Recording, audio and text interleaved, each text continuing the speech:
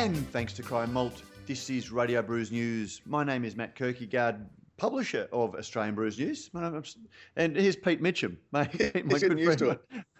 I'm still, well, you know, after so long. Well, after 49 or 48 or so episodes of Radio Brews News where you got to say exactly the same thing, you've all of a sudden had to change. And this is a bit of a landmark, do you realise? This is number 50. This is the half-tonner. We're semi-centenarians in terms of, certainly not in terms of regularity yet. We've got a little bit to prove on that score, but well on the way. And they said we wouldn't get past 48. Laughing on the other side of their face now, aren't they?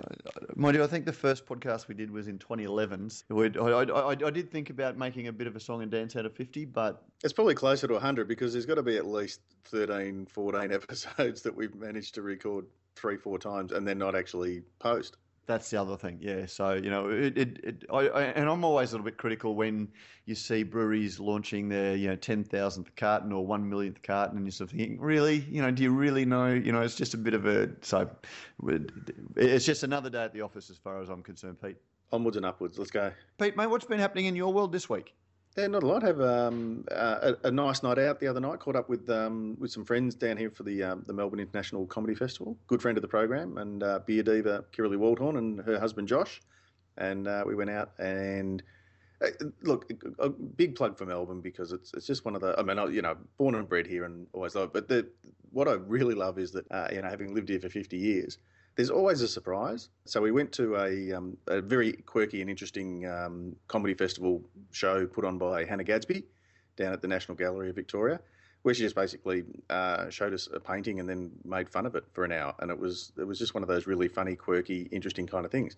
And then we afterwards, walk up a laneway, around the corner, past some, industrial rubbish bins, an unmarked door, no sign, not even a number on it.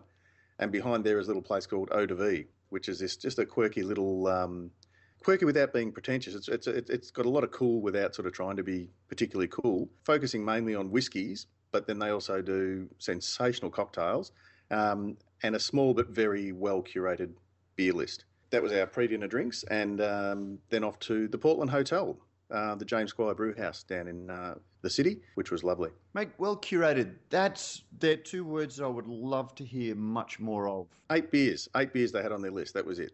They had an imported Belgian Pilsner, which I tried, which was lovely. They had Feral Hop Hog, Red Hill Scotch Ale, a porter from a little Californian brewery that I wasn't familiar with, which was a crackingly good porter. A Spanish Golden Ale that I also hadn't heard of, and one or two others. But just so there was, you could find a style of beer that you wanted without sort of having a 10-page thing. It's funny you mention it because I'm just doing a restaurant review for a venue, and it's something I've noticed a lot as more and more venues start to branch out and start to find their feet with craft beer. And sort of reading down they've got draft beer, Asahi, Cricketer's Arms, and Summersby's Apple Cider. Obviously, a tie-in with Asahi. Went looking at that list, but then their bottle list is Cascade Premium Light, Summersby Pear Cider, Rogers Peroni Corona, Founders All Day IPA, Founders Porter, Rogue Dead Guy Ale, and Rogue Hazelnut Brown Nectar. There's a couple of bookends. You got Corona at one end, and Rogue Dead Guy Ale and Rogue Hazelnut Brown Nectar, which are fantastic beers. But you start reading this, going, oh yeah. Have they heard the expression middle ground? Well, yes, that is exactly what I was trying to sum up. Yes, exactly. But look, really exciting to see it out there. But it'll be interesting. I wouldn't describe that as a well-curated list, but it is certainly a list that's, providing a little bit of interest and spark. Moving right on to keep our producer Lockie happy, keep things at a cracking pace. Anything else been happening for you? Notice anything else? Actually, one interesting thing that came across my desk this week. I mean, you like bread, don't you? And you like beer. I like earning some bread every now and then. But, exactly. Well, just an interesting thing that sort of cropped up that I had passed on by my brother-in-law Chris. That he found in the Japanese Times, which is about a Frenchman who works for the Brussels Beer Project in Belgium, who's making a Babylonian beer based on a Sumerian recipe from 4,000 years ago. It turns out that there's a bit of a problem in Belgium with the, artisan bread and supermarkets trying to sort of cash in on that. But they're finding that they need to brew baked bread all day to satisfy their customers, rather than just here it is for the day and you've got to come in and get it fresh, and otherwise you'll miss out, sort of thing. So they're trying to keep everyone happy, and by doing that, they're ending up with a lot of leftover bread. And they estimate that I think something like 12% of food waste in Brussels alone, the capital, is bread. So this brewer has got onto this idea of linking the old Babylonian style of taking bread and basically chopping it up and making like a bread porridge, spontaneously fermenting it and turning that into beer. He's obviously using proper yeast and fermentation regimes and all that sort of thing. But he's basically got onto this project. The guy's called Sebastian Morvan. He's collecting, along with a social community project. He gets these, like a workshop kind of thing. These people go out and collect all the bread, dry it out for him, chop it up into flakes, and then present it back to him. He then uses that to brew beer.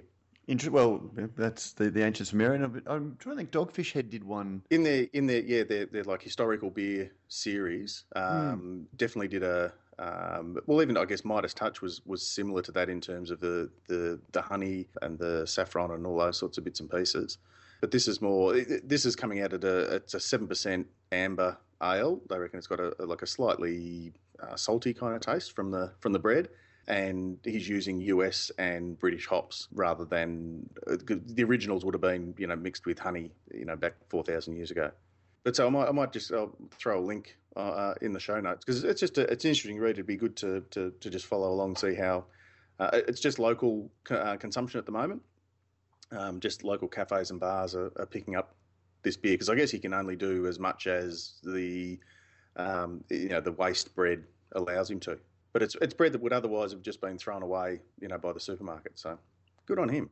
The latest San Francisco-inspired trend in casual dining was toast restaurants or toast cafes, and I believe Melbourne may even have had its first toast cafe. I think we got a cereal one. A cereal, okay. Yeah, no, there was a place in San Francisco that specialises in only toast, so no doubt there could be a rise in bread excess or leftover bread. Well, that's a good way. Yeah, good way of getting rid of your stale bread, isn't it? It's toasted. And did you see that our Prime Minister over the weekend decided to suddenly man up? He's in more shit than a Werribee duck, isn't he? No matter what he does, he seems to get lamp. Look, I must. And the funny thing is that the biggest argument at the moment on in the Twitter sphere seems to be whether or not it was Peroni or VB. It's being reported as one or t'other. I saw Ross Lewis from the Western Australian called it as Stone and Wood. Nah, I don't think it was. Yeah, I don't know.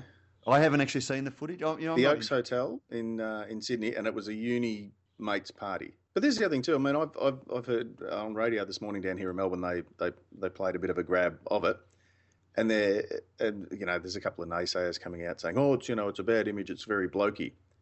You can hear half a dozen girls yelling out skull, skull, skull. Either that or I don't know, maybe it was a different part of Sydney, but it wasn't all blokey. But again, that's not the point. That's just no, but it's not a good look. Yeah, it's not a good look. I mean, I was very critical when Bob Hawke, sculled at the cricket recently, a couple of years ago, and then did it again recently. It was only about 6 months ago. Well, no, he did it about 12, 18 months ago, and then did it again recently, because it's become that thing that, because he was becoming increasingly irrelevant, rather than be the dignified elder statesman of Australian politics, decided to be the dignified adolescent. Look, I've had this discussion recently with some people in Brisbane, where I was caned at one, as I usually do. I made the suggestion that there are a number of people in who work in the craft beer scene who seem to revel in the excess of alcohol as opposed to the enjoyment of the flavour. In my view, again, this is just always my view. It's not, there's no ultimate, truth in any of this. But I talk about you and I. We've been around for a long time, and I guess you and I both started talking about craft beer and trying to encourage and enthuse people with craft beer. At a time when Cooper Sparkling in a restaurant was a thing of beauty. It was almost rare to find a beer like that. Yep. In amongst all of the lagers. And in the early days of trying to talk to journalists or get people thinking about beer before craft beer was seemingly ubiquitous, you would start to talk to them, and you would see this glaze over, and it always came out that they just saw beer as being something for drinking in great volume while watching the cricket or the football, with half a watermelon on your head. Yeah. Trying to get people to drink beer, I realised back then that you had to try and change people's perceptions of beer, and that was where we always talk about drink less, drink better, drink for flavour, not for effect. All of those celebrate the best aspects of beer, and that was something that really coloured my point of view about it. And there was a hat that started doing the rounds in Brisbane, that a beer rep made and was selling, or I believe was selling, that was blazoned, menace to sobriety. And I thought, well, is that really the look that we want when we're trying to say, well, we're different from 4X and VB and Beck's and Stella and blokes wearing Bintang shirts? It's just that our puns are more upmarket. Yeah, no, so I take your point, because if you hold yourselves up as, I guess, the bastion of something that's better than the average. Not that the average is bad, but just that you take the claim to being better. I think we owe it to ourselves and to our punters. Yeah, send the right message. But these are the sort of craft beer people that proudly talk about, we don't drink, fizzy bland piss or, fizzy bland slop. And you sort of think, well, you don't get to have it both ways. You don't get to behave, like you've just come back from your Bintang fueled holiday in Bali, and hold yourself out just because you spend 3 times as much per litre of grog over somebody. If you're still approaching it the same way, then what is the difference? You're really hardly more discerning if you're not celebrating it for its flavour. You're just sort of proudly proclaiming its effect. It's really, really hard to talk about drinking and the consumption of alcohol without coming across as a wowser or some neo-prohibitionist, which are all the things that are labelled at you. But we also, I think, in our position, it's one of those things of the 21st century, I guess, that the person who has the microphone has the power kind of thing, that I think we owe it to our listeners to make sure that we're sort of assisting them to promote beer in a... We need to be aware of giving those mixed messages of saying we've got a quality product that's sip and savour and all those sorts of things. Get maggoted on it as well. The thing that I always get thrown back at me when I sort of raise these things is beer doesn't, it's beer. You don't want to take it too seriously. And you're spot on. And I think you and I sort of both, sort of celebrate the casualness of beer. But I think that, you don't have to celebrate drunkenness in an effort to make beer not seem stuffy and self-serious. Particularly when some of the people that are carrying on in this way are the ones that sort of throw off about everyone else's choice of fizzy yellow lagers, which creates a seriousness about beer that doesn't belong there. But anyway, long story short, I thought that it's pretty undignified for the nation's leader to carry on like a uni student, for one thing. But also, it's probably not the message that we want for beer. Unless you're going to start chugging, crafts of shardy, which no one's ever going to do. But anyway, that's that little rant done and dusted, Prof. Done. Let's move on. Today on the show, just the one interview.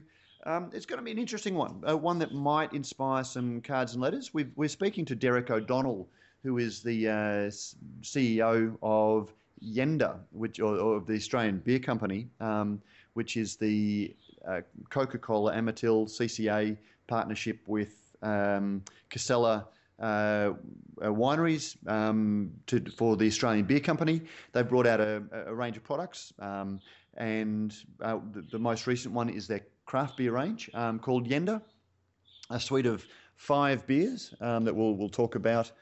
It's been interesting to watch the social media chatter. You almost get the sense that some people are almost apologetic for liking them, or apologetic for not hating them is probably the better word.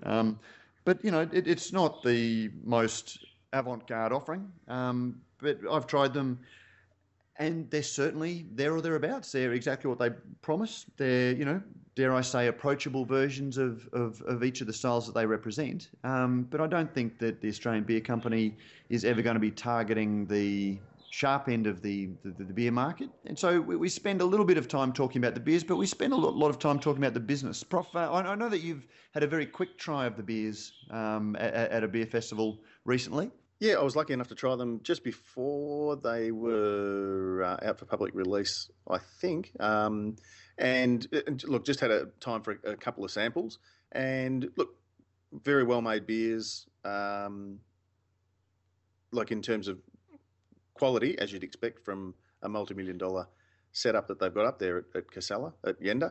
And, 10 overs, none for 40. They're good, line and length sort of beers that I guess they must believe has a fit in the market somewhere. Well, I put a lot of these things to Derek, so we might even go straight to the interview and have a chat about some of the things that raises at the end. So my first question to Derek, as seems to be the way of these things, is finding out a little bit more about who is Derek O'Donnell.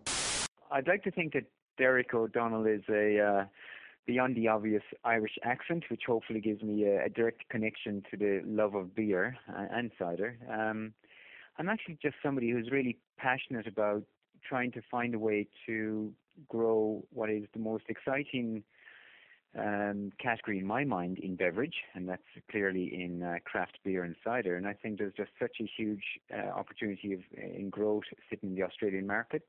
So I'd like to describe myself as somebody who's actually really passionate about beer, but really passionate about trying to find a way to grow the category, have a bit of fun with what we're doing, trying to educate people that craft beer is actually something to be enjoyed and embraced and not to be worried about or feared, that it introduces a whole range of new flavors that people can enjoy. And I'm coming to that from a background which has actually been quite diverse. So I've actually worked in a whole range of different companies in different roles and different functions, and I just like learning. I'm curious about life, and I'm curious about, I suppose, how I bring that to effect in how how I try to lead something like the Australian Beer Company, and how I've ended up leading the Australian Beer Company is that when the joint venture was created, which is now about 16 months or so ago,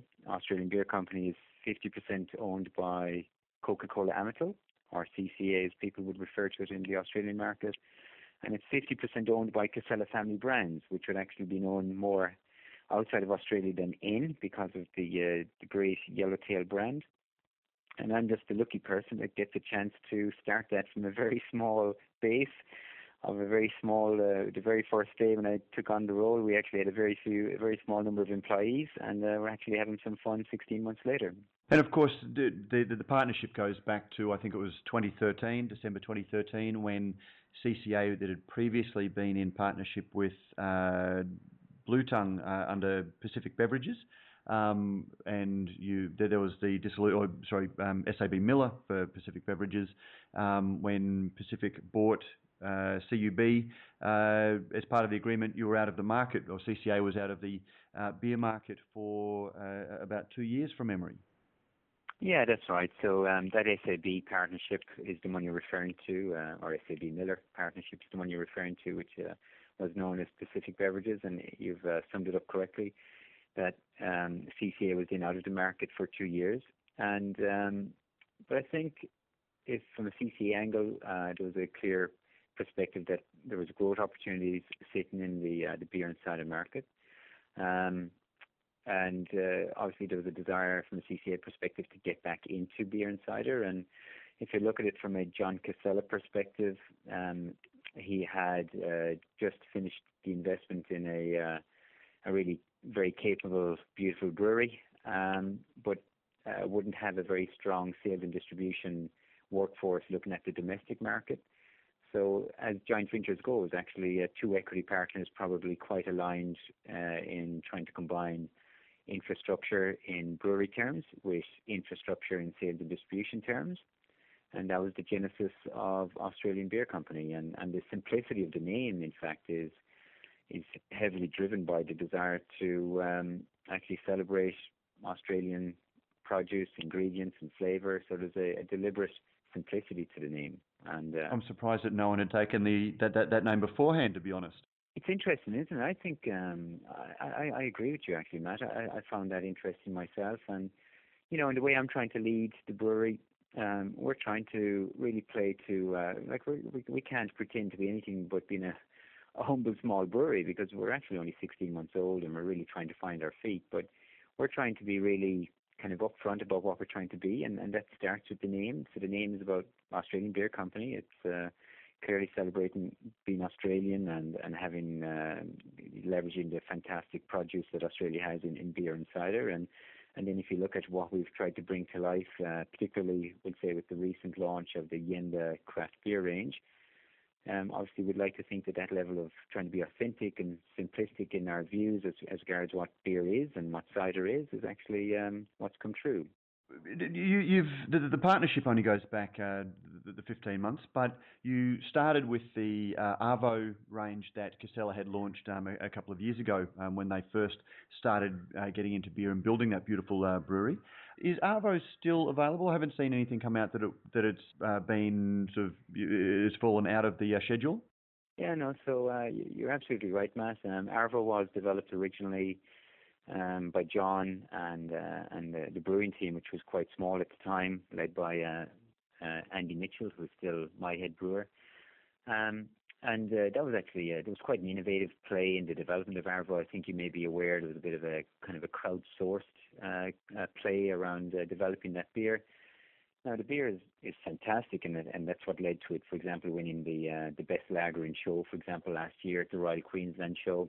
So it's still in market. It's a beautiful beer, and we brought that into our portfolio. So the Australian Beer Company took that brand in on the creation of Australian Beer Company, and it sits as basically as one of our 4 brands. And you, in addition to that, you launched with the Brewers Draft range from memory? No, Alehouse. Sorry, Alehouse Draft. And how's that been going? Is that still part of the range? Very much so. And Alehouse, so there's a full strength lager, and there's also a mid-strength lager. And that was designed very much geared towards on-premise. So we're trying to figure out how we can help kind of recreate the foot traffic through on-premise as well and protect the on-premise market in a very competitive landscape. And so Alehouse is actually available only on draft. And to be honest, we've had pretty fantastic and exciting results with it. It's a beautiful drinking lager. I'm not too sure if you've had a chance to drink it. It's clearly designed to be true to an Australian style lager, quite sessionable in its approach. And for venues that have taken it on, we're actually having some really strong VPO. Velocity per outlet as such. Kegs being consumed as such per week, and so we've got some really strong feedback and engagement with that brand in market at this moment. I haven't had the chance to try it as yet. I'm not sure, and it's only been because I haven't seen it. Is it up in Queensland where I'm based? It is indeed. At the moment, I couldn't tell you exactly which venue, Matt, but I'm very happy to just find a number of venues. I suppose there's one thing, Matt, and again, I wouldn't pretend to be anything beyond we're still in a building phase around Australian Beer Company. We're very lucky that the equity partnership, the 50% that CCA owns within Australian Beer Company, means we get access to the sales and distribution capability of CCA. And with your knowledge of craft beer, that actually one of the hardest bits is actually the sales and distribution element of trying to bring your beer and cider to market. But in this situation, there's no doubt 16 months in, we've made good progress, but obviously we're still building, and the level of distributions of all of our brands are actually still kind of work in progress. And every week we try to win a tap and win a spot in the fridge, and we try to add to that as best as we can each week. It's interesting you mentioned that. I was about to move on to Yenda, but you did raise an interesting topic that distribution is an important part of the craft beer business or of the beer business generally. And in your, I think, 15-year career with CCA, you've worked your way up through the supply and logistics side of the business. Was that a big part of the attraction of employing you to head the new Australian Beer Company, do you think? I think it would have played a factor because There's no doubt, and I know it from, I've really enjoyed my discussions with almost all the craft brewers around Australia in the last 18 months or so, that sales and distribution is actually very complex. Getting your product to market is really hard, and I think a lot of the craft beer market is understanding that it's great to have great beer, but you have to try and find a way in a very competitive market to get that into shelf or get it on the taps, depending which way which part of the market you're trying to achieve or aim for. So yeah, I'd like to think that it's probably played a part where it's meant that I understood how the sales and distribution structure of CCA operates, and so therefore I understood how to tap into it and how to kind of fight for position. Obviously, we have no God-given right that anything we produce gets sold and distributed. That's not the way it works. We have to clearly produce great beer, and we have to produce fantastic cider, and we have to gain that level of credibility for where what I see is a very strong domestic portfolio, where that should sit in the wider beverage portfolio that CCA would carry. So that takes a level of engaging and influencing, and but I suppose, yes, there's no doubt my history would have played a part in making that easier for me, maybe versus somebody who wouldn't have understood just the way Coca-Cola Amatil is set up in that form. Is there some attraction for, and I guess any retailer, but perhaps even the bigger chains, that they're dealing, they can come to CCA as a one-stop shop? You've obviously got the famous soft drink range, spearheaded by Coke, but then you've also got a coffee range, you've got water ranges, you've got a variety of spirits, including the big names, Jim Beam, Maker's Mark. You've got Canadian Club, which has even been marketed as a alternative to beer. Is dealing with that larger company and with the ability to, I guess, have one creditor and one supplier an attraction that will help get the beer range on premise as well? Yeah, Matt, I think you're absolutely spot on. I think that's the exciting piece, where that, I'd say that access to being able to leverage the sales and distribution of CCA absolutely helps me in what you've just spoken through. So I think there's a few things to call out. You still have to have great brands, and you still have to have great tasting products. And there's no, as you would understand, appropriately, no retailer is just going to give you a sense of entitlement that you can have your brand or your product in their stores or in their on-premise unless it's actually something that will add value to their business, and therefore that consumers can enjoy and engage with. So you still have to get that right without question. But in the context of how, if you're looking through from a customer's perspective, I think it's fair to say that for many customers, it most likely will help them that they have somebody who can turn up maybe with one invoice to cover multiple aspects of the products that they would then sell to their customers, their consumers, and I think you'd well understand that. There's obviously major big retailers that have lots of resources, but there's also a lot of smaller retailers, both on-premise and off-premise, that it kind of helps them to have an ease of relationship with a supplier that can just turn up and hopefully deliver a lot of their product for sale in one go, on one truck, in one invoice, and have one salesperson potentially come in on the back of that. So I think it's a fair point, Matt. I think it can add value to how the customers can see what CCA can bring with that multi-beverage portfolio. I guess one of the hot topics, or one of the regular topics that's discussed in the craft beer world, is the notion of contracts, and small brewers get very upset when they see big players come in using their size to, in their view, restrict access to tap points. Is that something that, do you rely in your business on having a great range, or do you also work in partnership with certain venues to have exclusive supply arrangements? Yeah, it's an interesting one, because, as you know, the ACCC is investigating that area at this moment as well. So I think the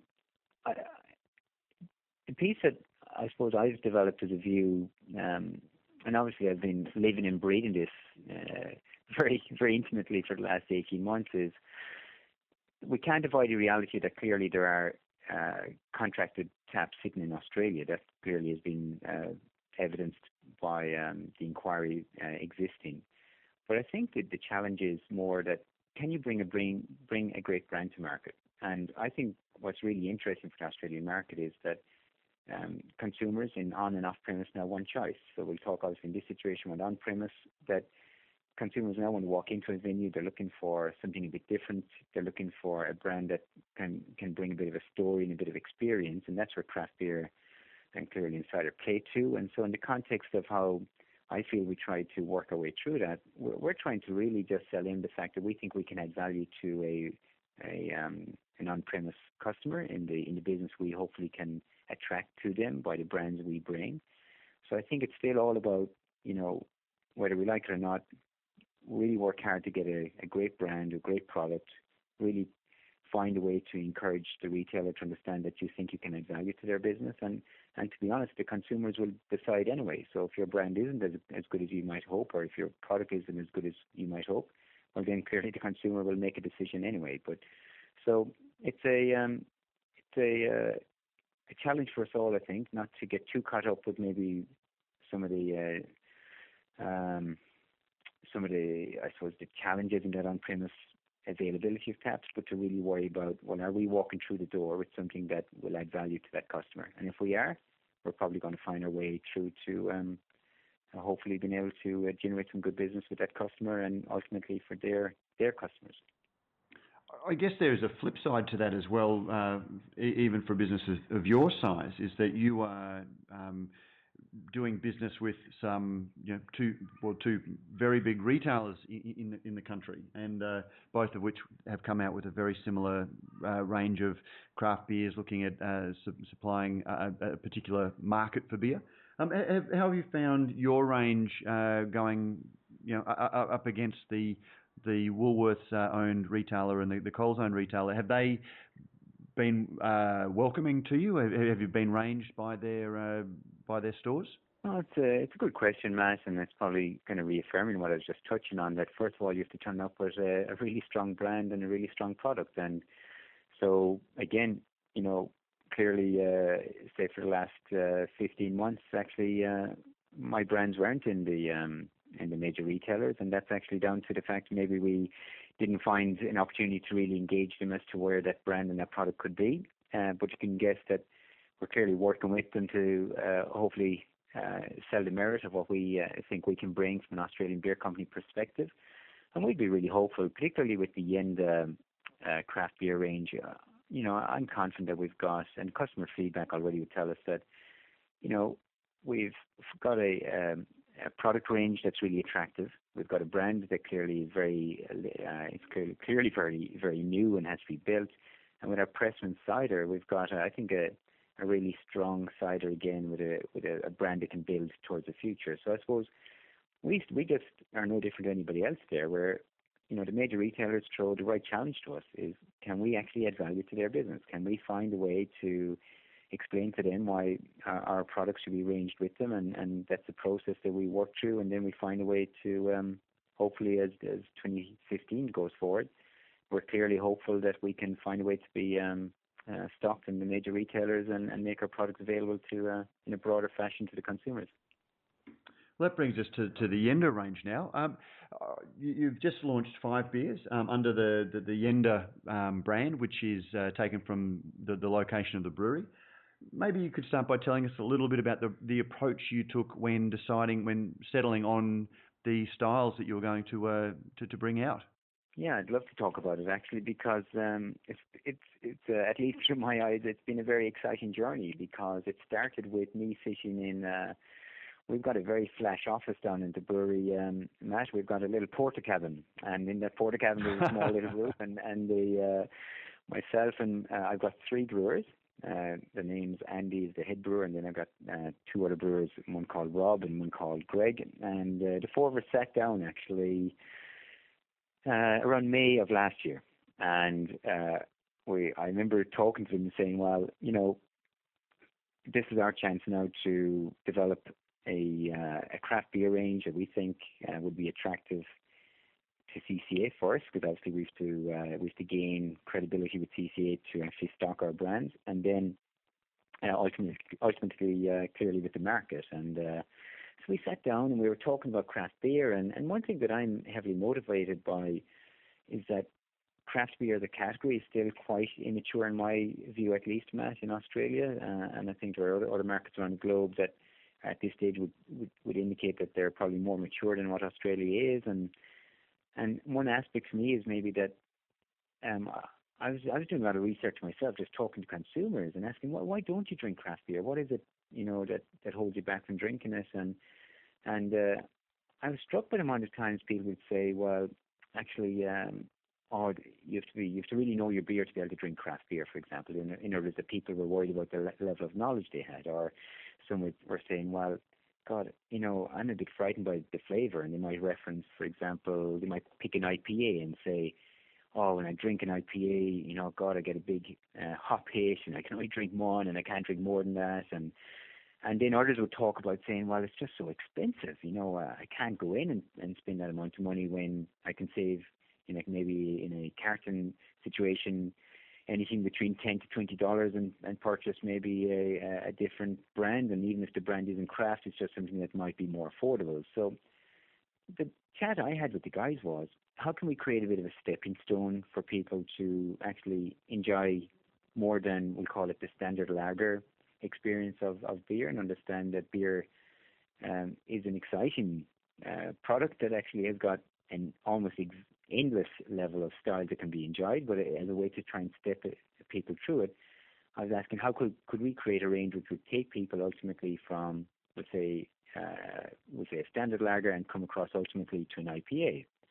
And that led then to a discussion on the beer styles, and then we had a discussion about saying, well, for this to work, we want clearly great beer, but we were thinking that we had descriptors saying that we would like malt-driven beer rather than hop-driven, because we thought that might help encourage people to be more willing to enjoy the beer and enjoy more than, say, one schooner and one bottle of it in a responsible fashion. But then we were also talking about, we think that in craft beer in particular, that people enjoy full-bodied beer. So we spoke that we always want our beers to be full in body, have good mouthfeel in that form. And we also wanted clean finishes. I'd noticed a lot of people were saying, God, I drank a craft beer, but God, I've got this really big overhang. So that was the genesis of the discussion. And what then, the only other part, I suppose, that we led into was, I couldn't believe that people kept describing craft beer as ale.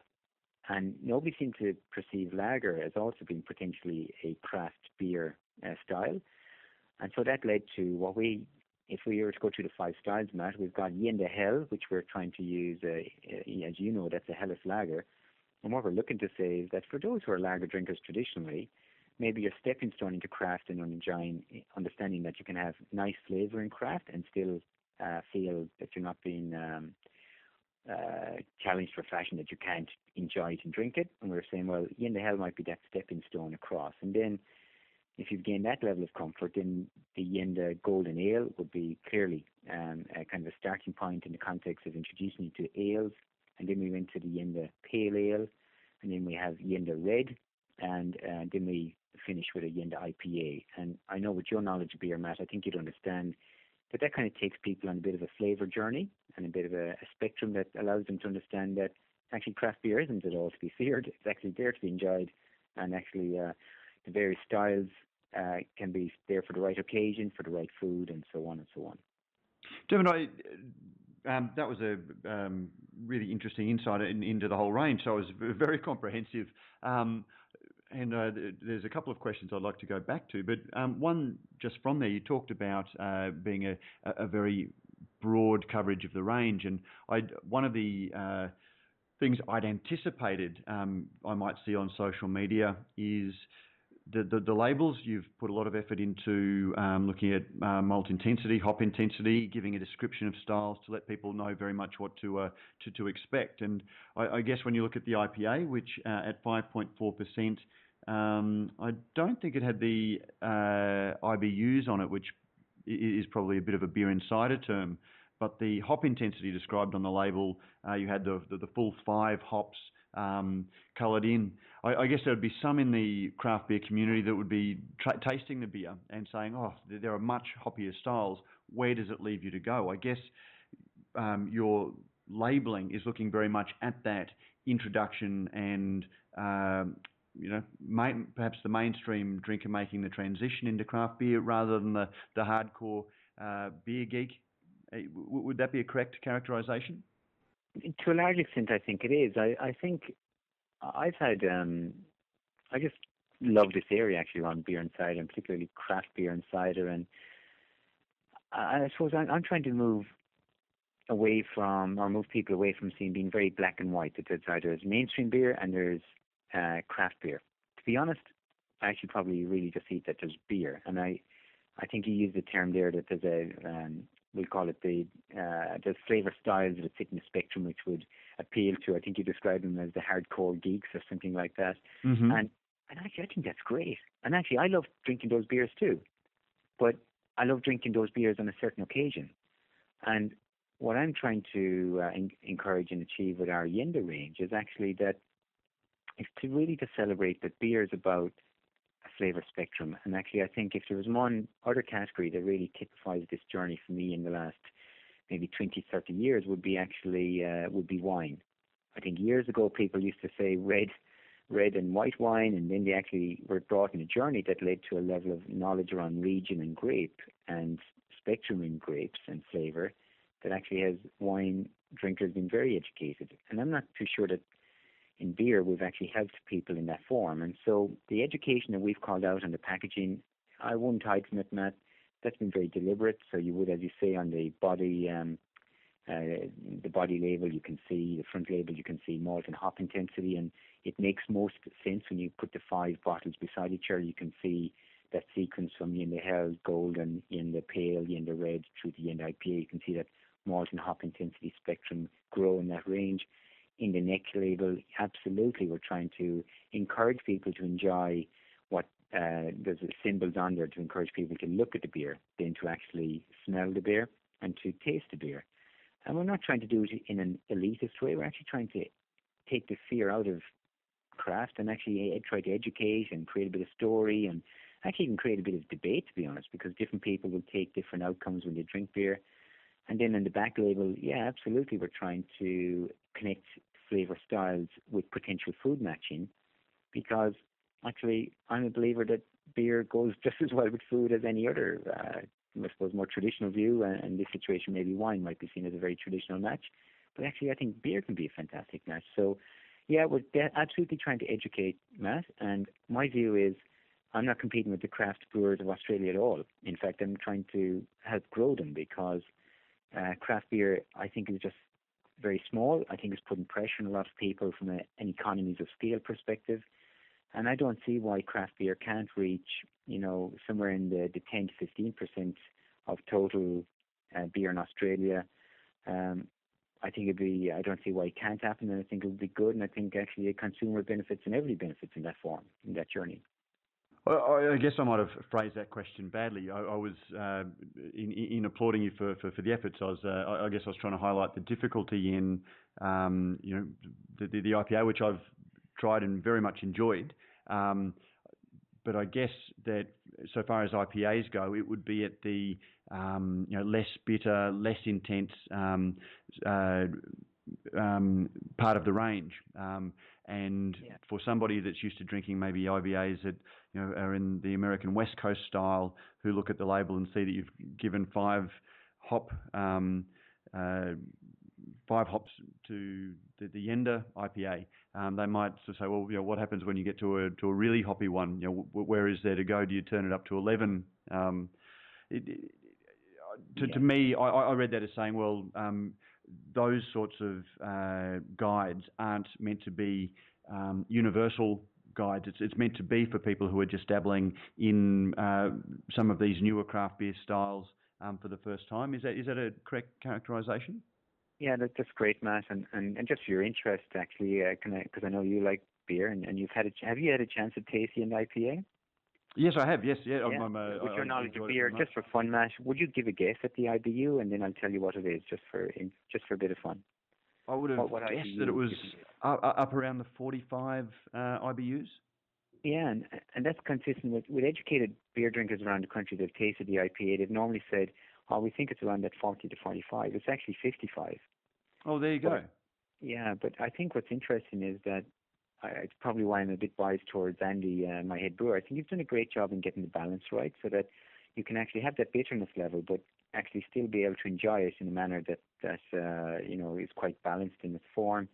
And in the context of why we didn't put IBU on there, I wasn't convinced that everybody understood in the market IBU. I think if you know beer and if you're a brewer and if you're connected and very passionate about beer, I think you understand IBU as being the bitterness units. But some consumers actually don't necessarily understand it. And I often found that I spent hours, would you believe, Matt, in the last few years, just standing in front of craft beer fridges watching consumers. So I might stand there for about an hour. I do that a lot myself. I'm ashamed to say, Derek.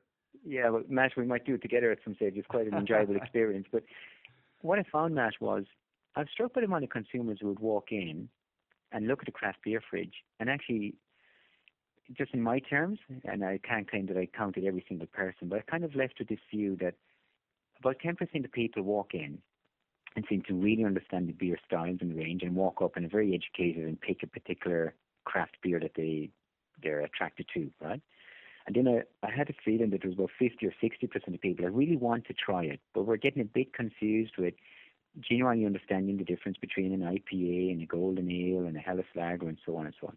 And what we were trying to achieve was, with that packaging intent of putting out that malt and hop intensity, by no means are we trying to claim that that's, as you say, a universal standard, but we're just trying to help people make that decision point to say, okay, well, if I see an IPA and I don't understand what an IPA is, actually I can see that it's going to be higher in flavour than, for example, what I might experience with a pale ale and what I might experience with a golden ale and so on and so on. So that's what we were trying to achieve with it. I personally think that you've achieved that because the beers have come across as being very solid, very enjoyable versions of the style. On all of the social media, which seems to be the barometer for these things these days, it's almost been a lot of people, a lot of bloggers and a lot of vocal commentators have almost felt the need to apologise for liking them, as if they approach them wanting to dislike them coming from a well-resourced, larger business behind the Australian Beer Company, but they, despite themselves, have found them to be very enjoyable beers. So you certainly seem to have hit the target. Yeah, I think the confidence I can give people, because I think you're right. I think we've got some great feedback coming through, and then we've got some people, as you say, you've kind of phrased it there, feeling a bit uneasy going. I think I've seen language like, are these Coke beers? And I think the piece, and I can understand, if you don't know an organization, you don't understand an equity partnership, it's hard sometimes to look in from the outside and understand it. But I think for me, it's actually a very simple game, really. And I go back to why we've got a simple name, the Australian Beer Company. So there's me and three brewers, and we sat in a room and we developed the beers, and we basically design all of the beers inside it to come through Australian Beer Company. And because CCA has the 50% holding, it's just the positive flip side is it just gives us that sales and distribution ability. So some people may confuse the fact that CCA allows us to get our products to market with actually believing that they're, for example, fully designed or fully owned, in fact, by CCA. And actually, these are Australian Beer Company brands, and we're just really excited and lucky that I've got an opportunity to tap into, quite simply, one of the largest sales and distribution workforces and networks and one of the most capable in the country. And I wouldn't hide from it, Matt, that gives me a chance to probably grow Australian Beer Company in a manner that I wouldn't be able to do having to start my own sales force and my own trucks from day one. Looking at the range, the alcohols all seem to be, I guess if 4.9 is the traditional full-strength lager style, most of the styles seem to be at the lower end of the market. So we've got the Golden Ale at 4.2, we've got the Mid Ale that is obviously mid-strength, but the unfiltered Helles style lager is 4.2, the Pale Ale is 4.5, and even the IPA is at the lower end of what would be the recognised style boundaries of 5.4. Is there a thinking behind that? Is that because you get a sense that that's what the market wants? Is that an excise related issue because of the way that excise is calculated in Australia, or is it? Do you think that just means that people can enjoy, two or three rather than being pulled up at one? Well, I think you've answered the question beautifully, actually, because Sorry, I meant to leave some space. No, it's okay, but yeah, I think, and it's probably back, Matt, to the fact that I think I want to find a way where we can help grow the category. And to grow the category, we have to narrow the gap between, and I'll just go back to describing maybe as we call it the standard lager, through to what can be perceived as a craft beer, which often is seen as high in ABV and maybe beautiful in taste, but hard to drink more than one. And clearly I'm not talking about the hardcore geeks here, and I'm talking about the average consumer, because in the context of things, clearly we're struggling to attract a majority of consumers into craft beer. The numbers and the evidence talks to that. So, yeah, so there's a big element of trying to find a way to say craft beer isn't always around the alcohol content. Craft beer can be just about enjoying great flavors and really different flavors and understanding them, and actually finding a way to have something across the whole spectrum. I actually think there's absolutely a place for high ABV and high hop intensity beers, and as I say, I enjoy them myself. But I'm also a believer that it's more important that there's a good choice across that full spectrum. So yeah, you've kind of touched on the answers yourself, but I would echo those, that we want to find a way to just encourage people to try them and be able to enjoy more than one in a responsible manner, and just understand that there's great flavour. Looking across the range, and I mentioned this a little bit earlier when we were talking about retailers, but the golden ale, the pale ale, a mid-strength ale and a lager, that seems to be where the gravity of the beer market, of the broader beer market or craft beer market has fallen. It's also where Woolworths has chosen to go with their range. Coles has developed a very similar portfolio across their steam ale range. Do you think that with some of the bigger breweries or businesses getting involved in the craft beer space, having very similar ranges, that we're going to see much more price competitiveness across the style? Because I guess it's much harder to differentiate on quality when you've all got good breweries behind you. Distribution is a little bit easier for bigger companies. Will we see it come down to a little bit more about price? It's hard to say. It's always something that can happen, because that can occur across any category in retail, as you know. That's ultimately how markets evolve and develop. I think the factor is, when you look at the range, I think you'd well understand that the leading style in craft beer in Australia is pale ale, and I think that's evidence that clearly the consumers favour that style and are find that that's the style that they gravitate towards the most. So I think out of our range, yeah, I probably would expect that the Yenda Pale Ale, the Yenda Golden Ale, and the Yenda Hell, that unfiltered Helles Lager, are probably going to be the higher volume styles based on what consumers seem to be purchasing in the market today. And I probably would expect that the Yenda IPA and the Yenda Red would play lower in volume. It doesn't seem like they're the biggest styles in market. And then as regards the price competitiveness, I think I think what we'll probably just find really is that it keeps coming back to, do you have a brand that can carry your position? Do you have a range of brands, if you're a retailer, that can provide an opportunity for the total demographic of consumers as regards what they might be pursuing? But there's one piece, that for craft beer to grow from 4% up to 10% of total beer, even as a kind of a stepping stone, I think you're going to find that price competitiveness does come into play, so that people can feel that, in their hard-earned money, that they're making a choice that they're comfortable with, and that they're willing to probably make a decision to buy craft beer over other beer, maybe more so than they do today. And that will be influenced to a certain extent by price, because that's, of course, what happens in the market across any category for consumers. One of the things, and sometimes I think I pay too much attention to some things, but one of the things I noticed as soon as I broke out my bottle opener to open the sample beers that you sent, I got the cap off and was embarrassed to find that it was a screw cap. Um, what was the thinking behind that? Because it's one of those funny things. I think craft brewers have traditionally gone with the just the crown seal, and I think that's got a lot to do with the expense of the screw cap systems for small brewers. But you guys have gone for a screw cap bottle. Does that have a subtle cue about the marketing, or is it, are there other reasons far more pragmatic or prosaic involved in that decision? Yeah, I think it's more influenced by and that again, we're very small, so I wouldn't pretend the Australian Beer Company's got the full insight on everything that's going on in the market. But with my small little team and the research we did, actually, we were struck by the amount of consumers that said they were really frustrated having to get out their bottle opener to open a craft beer. And so we went with it. So this was something that you'd made a conscious decision around based on market research? Yeah, no, but I won't pretend to you that we spent, big money in doing market research. It was called a fellow called Derek and a few brewers that we tried to do our own research really. And okay. So, but I suppose what I'm trying to call out is more that, we were just interested in why consumers were not buying craft.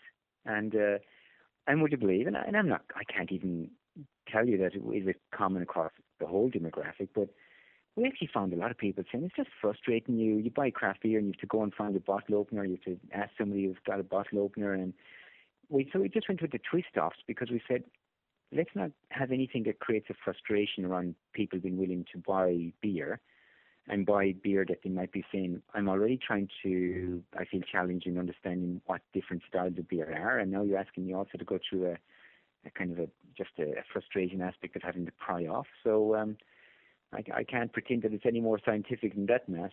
We just think twist-offs are just kind of easy to access from a consumer perspective, really.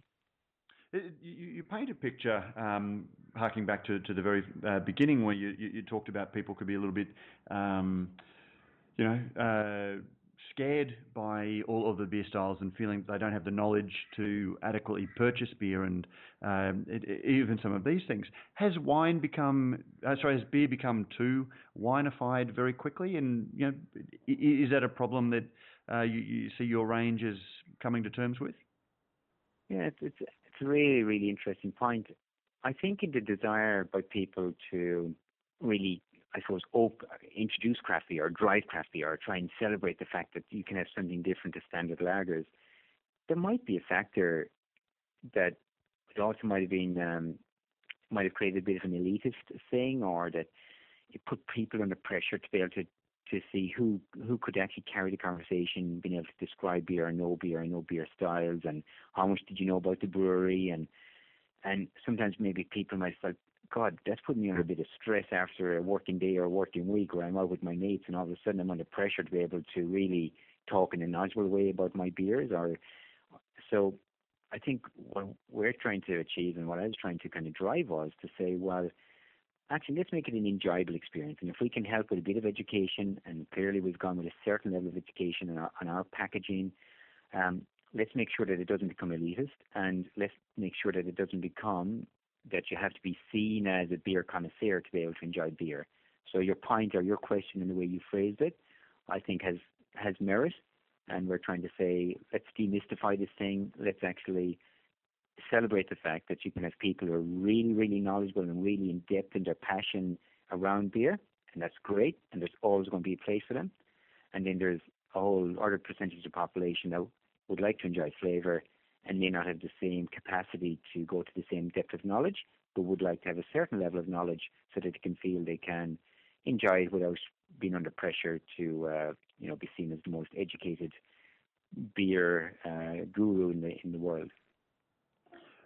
Well, I guess you brought out a range that you've talked very much about category growth and educating consumers and getting it out there, and it's sort of growing the market for beer and making sure people feel comfortable drinking the beer. Do you have any other initiatives around that beyond having labels that communicate, information simply and effectively? Do you have any initiatives in place to try and engage customers or educate the marketplace? I wouldn't say that we've got any major initiatives that are going to be happening in the short term.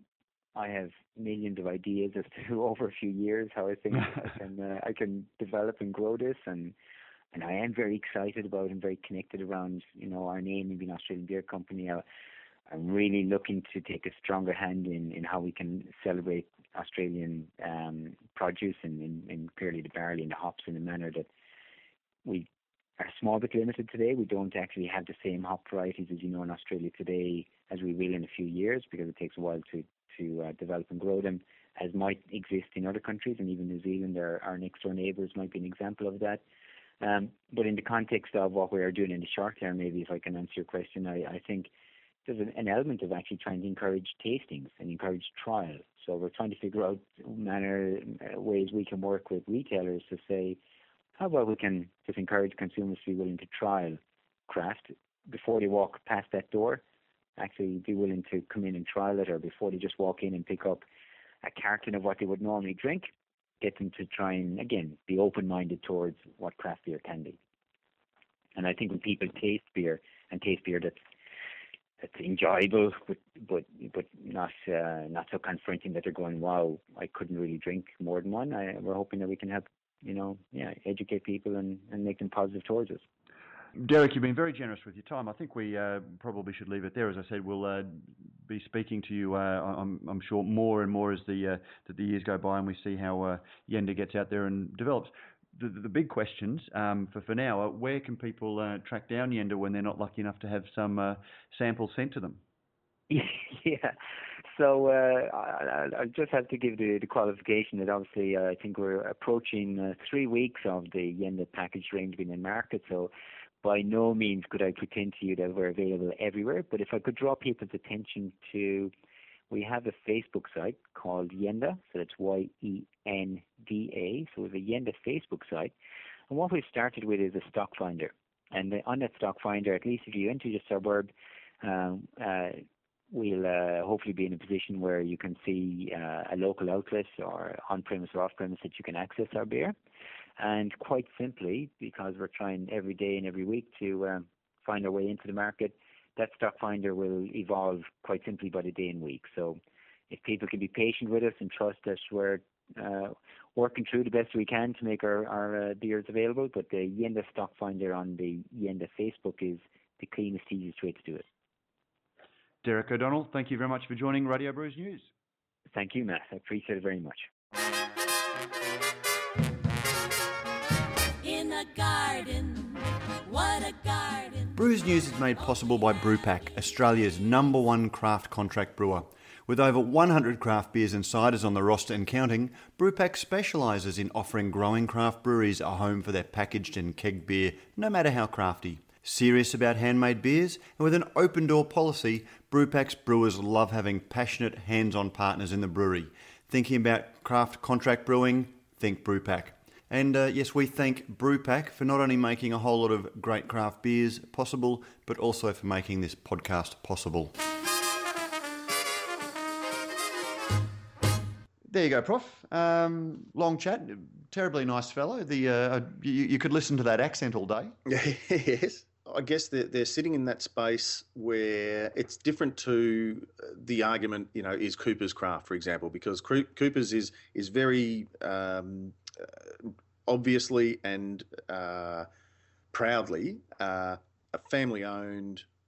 It's a very well-performing business, whether you call it large, small, medium, compare it to American breweries and all that sort of thing. Put all those questions aside. You can say, well, I consider it craft or I don't consider it craft because of these reasons, but it's got nothing to do with the ownership or the corporate model.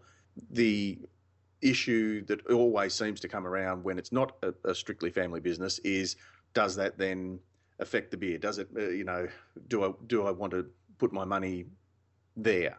All those sorts of issues. So it's an interesting take that do you look at the parent company and say, well, it's Coca-Cola, and I have seen on the interwebs that there's a bit of chatter around that, should Coca-Cola be emblazoned somewhere on the label as the owners of the beer or the producers of the beer? Are they the producers of the beer? Are they producers of the beer in any way more or less than, say, Mitsubishi Electric producer, is the parent company for another company, which is another company that in the end makes Asahi? I don't know. Is it missing from the, inverted commas, is the word Coca-Cola missing from the label, or shouldn't it, does it not need to be there? Yeah, and you raise a couple of good points there. I mean, look, whenever you raise this with people like Derek, it's always, well, the market will decide what our beers are. And for the vast majority of the Australian beer drinking public, it's how the beer tastes, how much it costs, those sorts of things. And who makes it is probably a little bit of politics, not beer. And it's something that we as beer people get very passionate about and think that everyone should, be just as passionate about. And, look, my view is that the clearer that you make it, that a lot of these beers, like whether it's Coles Steam Rail or Woolworths Sail and Anchor, Asahi's Cricketer's Arms range, they've got these cleverly crafted little labels or brands to hide the fact that it is a big parent company, as we as consumers, even the ones that profess not to really care too much about the ownership, we still like that warm feeling that comes with supporting a small little business, and that's always going to be there. But and it'll be interesting to see whether we get much criticism over the way that conversation developed, because Derek spoke a number of times about Coca-Cola Amatil or CCA being in a joint venture. But in this case, it's not just CCA owns Australian Beer Company, owns, has put out Yenda. It's a partnership with Casella Wines. And I haven't heard in all of the discussion anyone saying, oh, well, Casella's name should be on the bottle when they're a 50-50 partner in the joint venture. So to me, that sort of shows that it's people are anti-Coke. Are we cherry picking our disdain or where to direct our displeasure? Exactly, and to me, that's even another example of we've talked at length in the past that I think Two Birds, for example, should Two Birds fully own their brewery or their brand, but I think they're less than forthcoming about where the beers are made. And all of their social media presence these days talks about the nest and where the magic happens, when the greatest volume of their production is still contract brewed. Mountain Goat's the same. Mountain Goat's bottled and canned beers, which is the vast majority of their range, comes from a brewery that's owned by Asahi, that is the same brewery that makes Cricketer's Arms. And you think, well, as beer geeks, you can't have it both ways. You can't say it's okay for Mountain Goat not to label, but then Asahi has to put on their label that they make the beer and not have some little side brand. If it's all or none. My view is it should be all, but it's a battle that I seem to have lost with many in the craft beer community. And it's been something I've taken up ever since the Byron Bay really showed what happens if if the small brewers don't take the lead with it, it lets the bigger brewers do it. So yeah, look, I think Coca-Cola should probably be there, but Derek seemed pretty forthcoming during the interview. But listeners, let us know what you think. So I probably would have liked to have gone into a little bit more about, as I've been digging, I did ask him about price and where Coke, Asahi, Yenda's brand, Asahi's Cricketer's Arms, Steam Rail by Coles, Woolworths, Sail and Anchor, all of their ranges are a little bit similar. And then you've got James Squire being a little bit similar again. When you've got 5 or 6 big players all going for a big slice of the market, are we going to see, prices come down? Subsequent to doing the interview, I heard what some of their prices are, and I would have loved to have get confirmation from Derek as to whether or not the prices of $150 to $200 a keg for some of these beers are are accurate, or whether it's just a little bit of industry chat. But I don't think price battles are good for the big brewers, and it's certainly really damaging for our small craft brewers who have very high costs of production, but provide a lot of the colour and interest and have developed it. So I would have loved to have talked a little bit about further with Derek about that. But anyway, it's something that I'm sure we'll have some more chats in the future. And it's something that I'm sure that our listeners will have an opinion on. Absolutely. And please do share it with us. Beer is, after all, a conversation. Pete, where can people have a conversation with you? Oh, look, just find me in a pub, buy me a beer. How about this interwebs thing, social media, Beer Blokes? Yeah, on Twitter or Facebook. And we're Osbrews News on Twitter, that we both chat back and forth with. I'm Good Beer Matt on Twitter and Instagram, and you'll find us on Facebook. Listeners, thank you very much for joining us. It's been so quick since our last podcast went out that we're recording this, so we haven't received any viewer feedback or listener feedback. We're getting too regular. We are. People still don't know whether to trust us, whether to put pen to paper and email us, because it may never see the light of day. So listeners, do share your thoughts with us. And we are planning a couple of live podcasts very soon, so you'll be even able to phone in. And I'll put the call link in the show notes now, so you can phone and leave us your thoughts in writing, orally, if you would like to. But anyway, next week, another podcast, another week, another podcast. But that's all for this week, folks. Pete, you got the band back there tuning up? Yeah, they are chomping at the bit, Matt, ready to go. I don't actually know what they're going to play this week. We'll just have to see. Lockie's officially now the conductor of the band. I just strike them up. I don't know why they happen to be down here in Melbourne in my lounge room, but Mate, it's the arts hub of Australia. So anyway, listeners, until next time, remember, unlike our Prime Minister, stay classy. Yeah, drink responsibly and slowly. Savour. Roll out the barrel, we'll have a barrel of fun. Roll out the barrel, we've got the blues on the run. Sing boom terrera, sing out a song of good cheer. Now's the time to roll the barrel, all the gang's all here. And we're out.